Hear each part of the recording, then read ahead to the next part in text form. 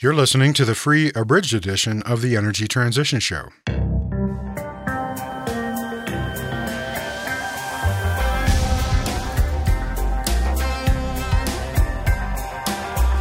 coal, hydro, nuclear energy, natural gas, energy infrastructure, solar power, wind turbines. The direction that we're heading is already one where renewables, they're just going to dominate capacity additions. Coal is likely to go into structural decline, and its share in the global energy mix is just going to decline. The coal miners are just dinosaurs waiting to die. For March 2nd, 2022, this is the Energy Transition Show with Chris Nelder. Green bonds, debt instruments designed to raise capital for investment in climate solutions, are growing quickly now, 14 years after the first such bond was issued. Also known as climate bonds, the green bond sector saw $500 billion in capital flow into it in 2021 and could double again this year.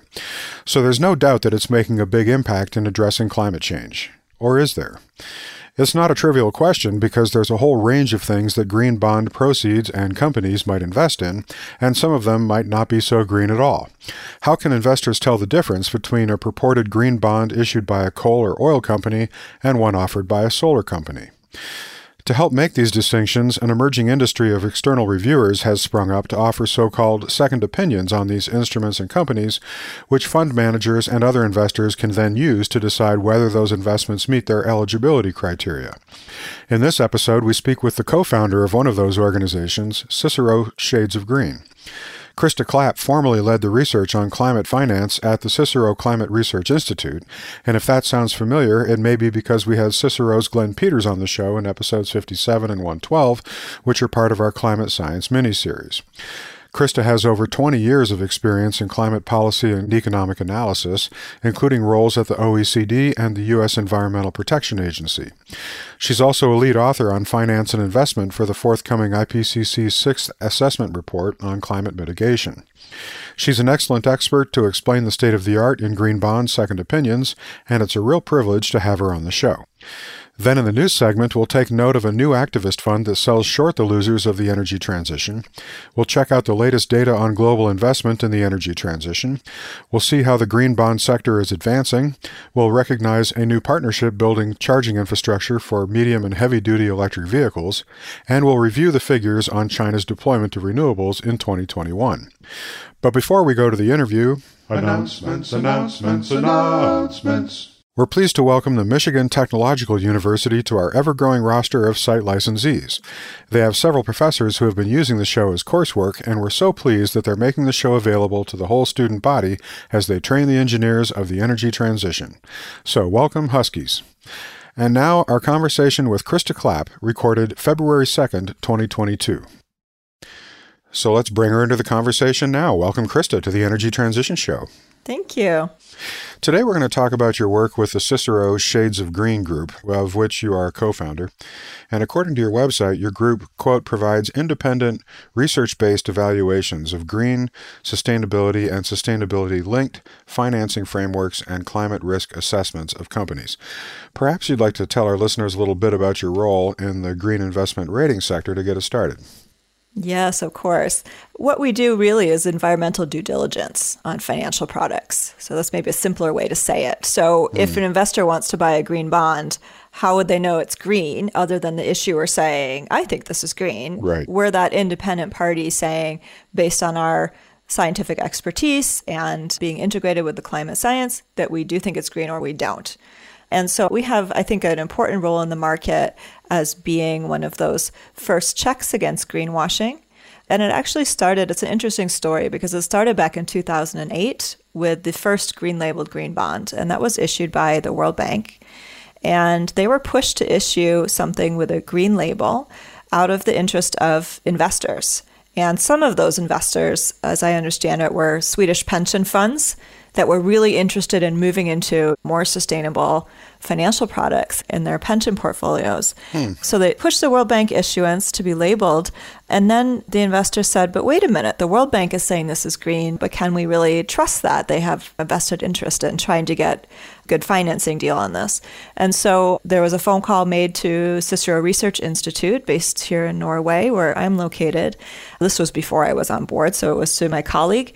saying, can you give us an opinion on this? And this is very interesting for researchers because here's a real life example where we can apply research and help investors make their decisions. So there was a very short little 2-page report sent to the investors from Cicero, and that set up the model that is used as best practice today throughout the global green bond market of having that third-party review. Interesting. Yeah, so it's interesting, and there's a couple different terms there maybe I should define because we can just call it an external review or a third-party review. There's also commonly referred to as a second opinion. And it's a bit confusing because the first opinion on green actually comes from the issuer, say the World Bank. And then we have the second opinion saying yes or no, we think that's green. Gotcha. So just for the purpose of clarity here, Cicero is a nonprofit, yeah? Yes, and that's the parent institute. So this is where we started giving the second opinions on green bonds. And then 3 years ago, back in, well, a little over 3 years ago now, because it was 2018, we carved out a subsidiary that's for profit, and that's the Cicero Shades of Green. Okay. So our parent institution is the nonprofit Climate Research Institute, and we all sit in the same location. We share office space and commingle for, lunch presentations and whatnot. But we are a for-profit subsidiary now. And so I have also transitioned from the nonprofit side to the for-profit side. We found that we couldn't keep up with demand in a professional way within this nonprofit research institute that's designed for long-term 3-5-year research projects. And the bankers are calling saying, we need your opinion yesterday. So we had to reorganize a little bit to do that. So I actually sit in the for-profit arm now, and that's what is the service provider for investors. That makes sense. And obviously the reason I'm asking is when you're purporting to be sort of a neutral assessor of greenness, offering these second opinions, the obvious question is there any conflict of interest ever? And who's funding you? Well, we are paid by the issuers for the most part. And that's a model that is consistent throughout the green bond market. Okay. And yeah, there is potential for conflict of interest, of course, in any kind of setup.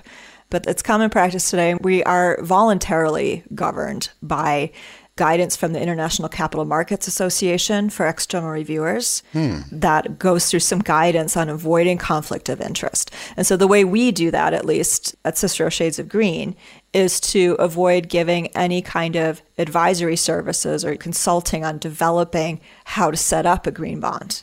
We are only coming in after the green bond framework has been set up, and then we give our opinion and then we go away. And we don't have any financial interest in the actual selling of the bond. Gotcha. Okay, that's a helpful clarification. So what's your position in this sector of green bond assessments? Like how many of them have you done, or how much of the volume of the market do you cover? Well, we're one of the biggest provider of external reviews in the global market. Depending on how you count, we're usually either first or second in market share in the last few years, depending on if you count by the number of transactions under a bond framework or by the number of issuers. But what that means is we've worked with, I think at this point, close to 250 issuers around the globe.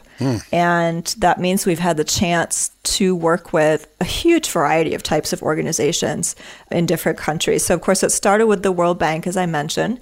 And then many of the other multilateral development banks issued green bonds. So we've reviewed almost all of those as well, the Asian Development Bank, African Development Bank, et cetera. Okay. And then back in, I think it was 2014, the first municipality issued a green bond, and that was in Sweden. And then followed by provinces in Canada. Of course, the U.S. green muni market also has a lot of activity now. And then corporates started getting in the game around the same time. It was 2014 or 2015. The first corporate in the market was a real estate company in Sweden. Sweden has been a real forerunner in this market for a while. But then we've worked with corporations around the globe. We've worked with the biggest commercial bank out of China, ICBC. We've worked with governments and their sovereign bond issuance to review, for example, the government of Kenya, also Indonesia, for example, Iceland. So we've had a really interesting ride in following along with the diversification of the green bond market, not just in the type of issuers, but also in the region or the country that they're coming from. Gotcha. Okay. So essentially what you're doing is you're providing an initial check on the greenness of a financial instrument. Is that right? Yes, that's correct. And so what we're doing is giving an opinion at the time of the bond issuance. So the investor can read our report, Hopefully that feeds into their investment decision, and then the bond is issued. And then there's this follow-up period where the bond issuer is encouraged to provide impact reports back to the investor, and then they can choose to have those reviewed as well, although I have to say there's not many in the market that do that today. So really, the primary work that we do is at the time of issuance of a bond, but there is also this really important work also to protect against greenwashing that comes after that. Great. You correctly detected that was the question lurking in the back of my mind, so that's helpful. So tell us about the ratings and the methodology. How does it work? We use what looks like a simple system on the surface of light, medium, and dark green ratings. So those are an overall rating. That's a conclusion of the reports that we provide to investors. The reason we moved to this rating system was to illustrate relative climate risk and to provide some type of comparison across the bonds for investors. We were actually having a lot of conversations with investors when we were initially doing second opinions before we developed this shading system.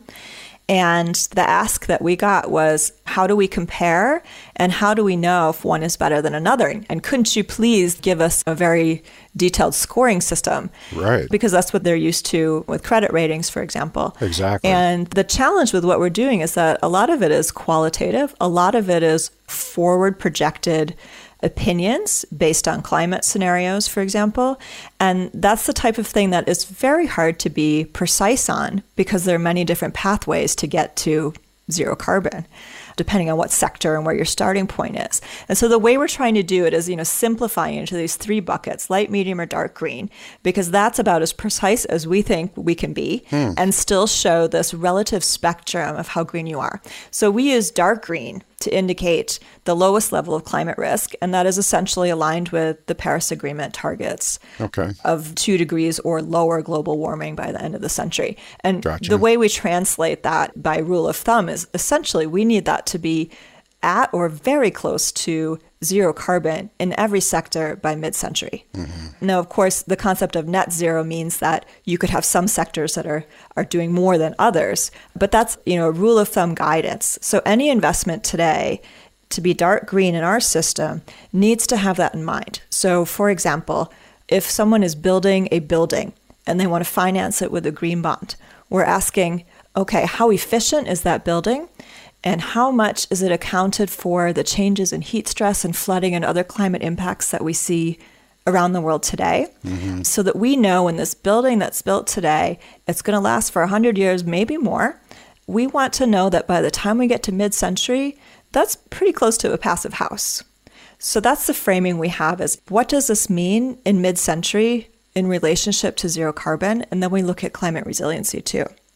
So the other end of the spectrum, just for contrast, we use light green to indicate an early step in that transition towards low carbon.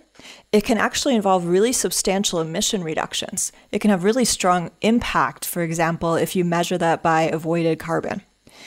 But it might mean that there's not a full transition away from fossil fuels.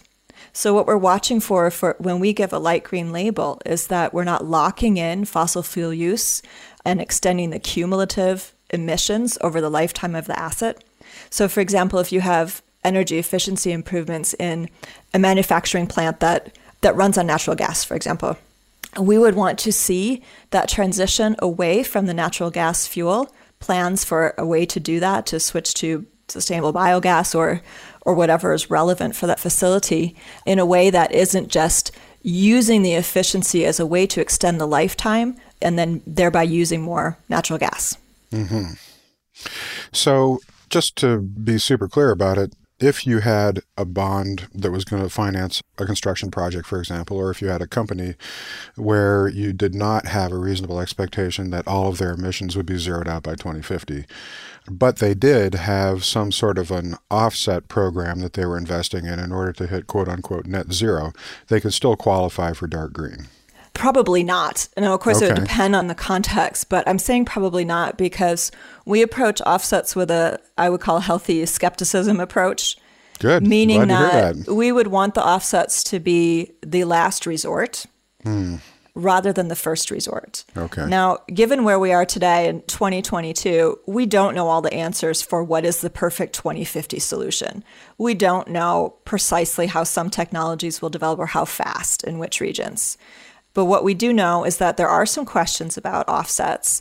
And if you're basing your transition strategy primarily on offsets, then you're not actually setting up your company to be sustainable in the long run. So that's what I mean by healthy skepticism. It's hard to completely rule that out because for some sectors it may be necessary, but we want to see that as a very last resort. Right. Okay, so obviously, if you're trying to assess the probability that these instruments will lead to a net zero outcome by 2050, there have to be some scenarios embedded in that analysis. So how do you do that? Do you come up with your own scenarios? Do you reference like the IEA's scenarios or what? We look at both the IEA scenarios and the suite of scenarios that are feeding into the IPCC. Okay. We don't develop our own scenarios. And in fact, we have some conversations with a previous guest you've had, Glenn Peters, who's at the nonprofit Cicero Institute that we're quite embedded with. Yep. And one of the things that he's good at is comparing across scenarios and looking at, okay, in the majority of scenarios, this is what's happening in this time period in this sector. And so that's how we take our approach. And for example, the IEA scenarios are really commonly used in the financial sector and also with a lot of corporates because they're updated annually. They've got a shorter time frame. They're in some ways a little bit more digestible, especially for the energy sector, than the IPCC scenarios. And so Glenn maps those against the IPCC scenarios, but then we also take a deeper dive into the IEA scenarios into what we like to call building blocks. What are these chunks that have to be achieved in order to reach the net zero target, for example, in the net zero scenario? But it can take a lot of interpretation. There's not just one pathway, right? Because there's not just one scenario and there's not just one model. And they all have different assumptions and different attributes that require actually a fair amount of expertise to interpret. So what we're trying to do is take that bird's eye view and say, okay, across all of these modeling platforms, here's what they have in common. So for example, on nuclear, which maybe we'll talk a bit more about later, but the majority of scenarios that are reaching 1.5 degrees, if we look at the whole IPCC grouping, and that's quite a few scenarios. I don't have the number in front of me of how many that would be, but the majority of them are showing a pretty substantial increase in nuclear energy in order to reach 1.5 degrees limit on global warming by the end of the century without overshooting and then sort of backtracking and seeing if we can reverse the climate impacts that we've already caused by releasing emissions into the atmosphere. So that's the type of rule of thumb we look at. Okay, so the majority are showing nuclear increases. Does that mean we have to use nuclear? No. Does it mean that nuclear can make it easier to reach 1.5? We would say yes. So that's sort of the type of interpretation that we're doing at a high level. Gotcha. So how is this rating progress going so far? I mean, how many of the instruments that you've rated have achieved dark green, and what are the sectors that you've been mostly assessing? You can think about it as more or less a bell curve, I guess maybe a rather steep bell curve, where we have the majority being medium green. This is speaking for the assessments we did in the last year, where we had a handful in dark green, a handful in light green, and then the vast majority in medium green. That's changed a little bit over the years, and I think we've seen more light green in, I would say, the last 2 years as there's become more interest in that early transition space that we use light green to signify. And it also reflects that it's harder to achieve a dark green in our rating system. It means taking into account the resiliency and the zero carbon pathways and really being at the top of your game in whichever sector you're in right now. So the vast majority are medium green. And maybe I can explain a bit about how we would get to a medium green rating. Sure. We start with what are the project categories or assets that the bond would be investing in. So we start at called the micro level. So if a green bond is intending to finance green buildings, then we start looking at what are the energy efficiency requirements, how do they look at their supply chain emissions if it's a new construction building, how are they located in relationship to public transportation, does that have any impacts on transportation emissions, are they looking at resiliency to changing heat stress, for example, in a lot of regions. And then we wrap that into, okay, maybe this is medium green to use an example. Then we look at the balance of allocation of proceeds that's expected by the issuer. So a lot of times a green bond framework will have a variety of categories. They may be investing in green buildings, they may be investing in transportation solutions and adaptation projects, let's say. Then we ask about the planned allocation. If the majority of what they're going to be spending the bond proceeds on is green buildings, and we've rated that medium green, then that sways that overall rating towards medium green, but we're not done with our assessment yet. We then take a look at the overall issuer governance. And by governance, I mean the ability of the corporation or the issuer to manage climate risks associated with the green bond over time. So as I noted before, we're giving our opinion at the time of issuance. So there are things that we don't know. We don't know how the issuer is going to follow up. So the issuer says maybe they are going to achieve this level of certification for their green buildings, and they are planning to look at the urban development plans and locate them near public transportation. So that sounds very good, but how do we know that they're going to follow up? Then we want to find out at the corporate level, do they have, for example, a green bond committee? Some issuers do. Some issuers have climate targets, and then they follow those up over time. Or sometimes if they have goals to reduce supply chain emissions, we want to understand if they have changes in how they're going to contract suppliers, if they have reviews of environmental or social risks on their supply chain. So we look at all that type of thing. How are they going to achieve the goals that they've set forth in this framework? Is there anything at the corporate level that might influence how they implement that bond over time? So we call that our governance assessment. So that's looking beyond the bond framework and looking at the whole of issuer and how that could impact the framework. And that can help sway our borderline cases. So if we had project allocation that was between medium and dark green, and was quite even in the middle, we don't know which way to go, and the governance was very, very strong, then we could sway that over to a dark green overall rating. So that's how it all wraps up together. That's really helpful. So what are some of the sectors that you're typically assessing? Most of the green bonds are in energy, transportation, and buildings. Okay. We see very few green bonds looking at adaptation projects, for example. Right. We see a few in waste and water, but not as often. Interesting. So how are the ratings used in practice? I mean, are they specifically used to assess a company's creditworthiness, like a credit rating from S&P or Moody's, or to determine eligibility for investment by different kinds of institutions, or what? Well, we like to think of it as kind of a credit rating, but on climate risk. I think it really depends on the type of investor for how they're using it. Okay. So investors, I refer to them in one lump group, but they're extremely diverse. And there's diversity in the US, there's diversity in Europe and Asia and beyond that shows there's some investors that will buy anything, honestly. There's some investors that are really looking to build out their green bond portfolio or may have a target in their mandate to increase green bond holdings. Mm-hmm. And some, it doesn't really matter as long as it has a green label with an external review. Others are more sophisticated and more discerning.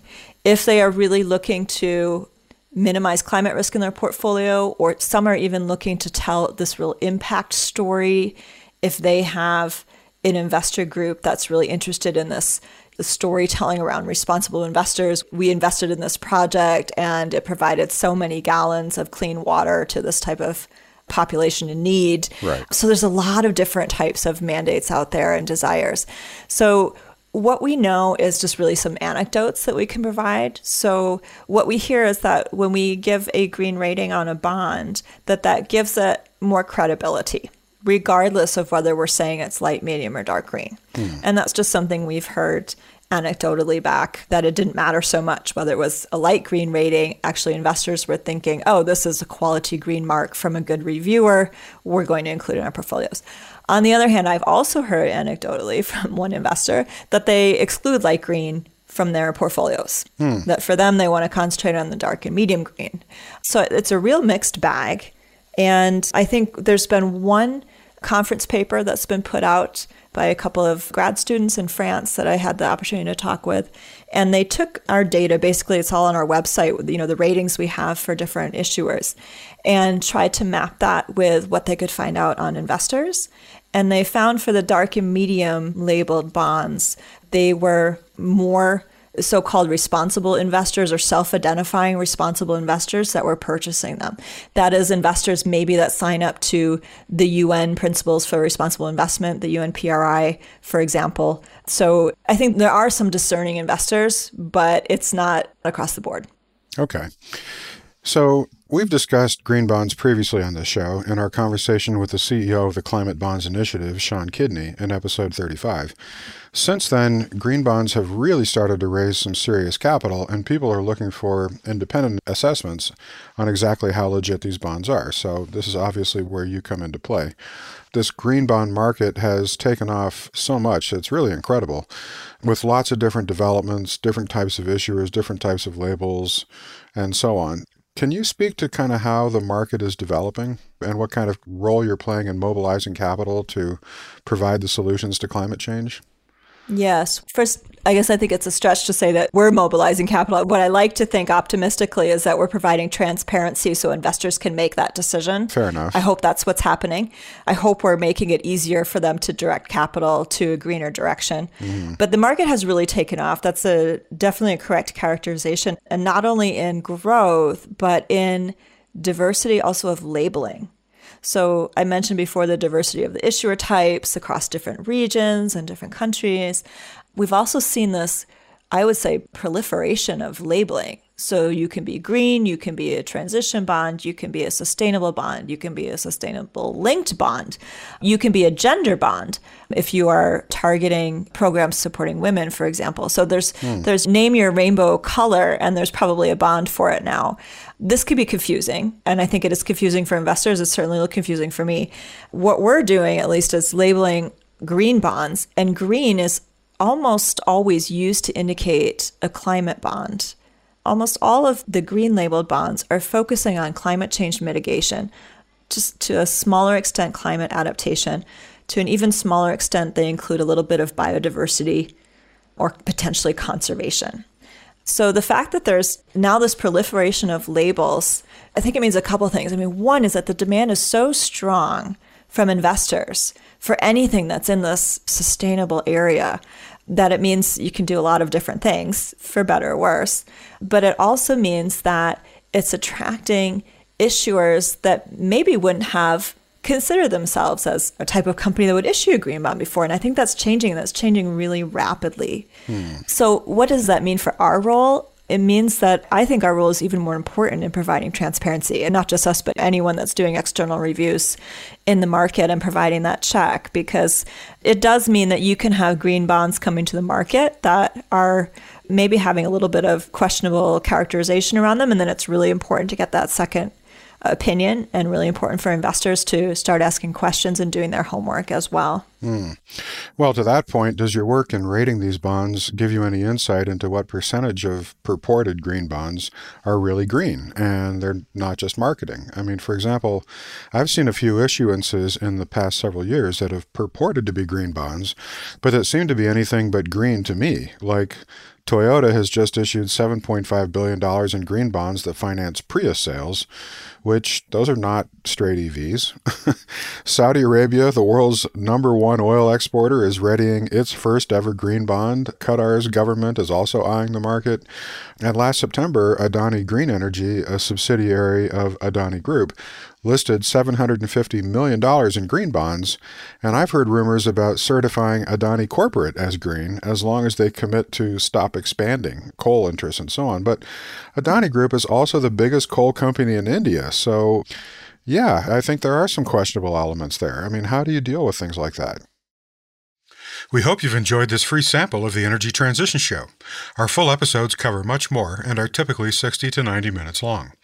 When you become a full annual subscriber, you'll get 2 new complete episodes each month, access to our entire back catalog, interactive transcripts of our interviews, our extensive show notes with links to all the research resources and news items for each episode, and access to our exclusive job board.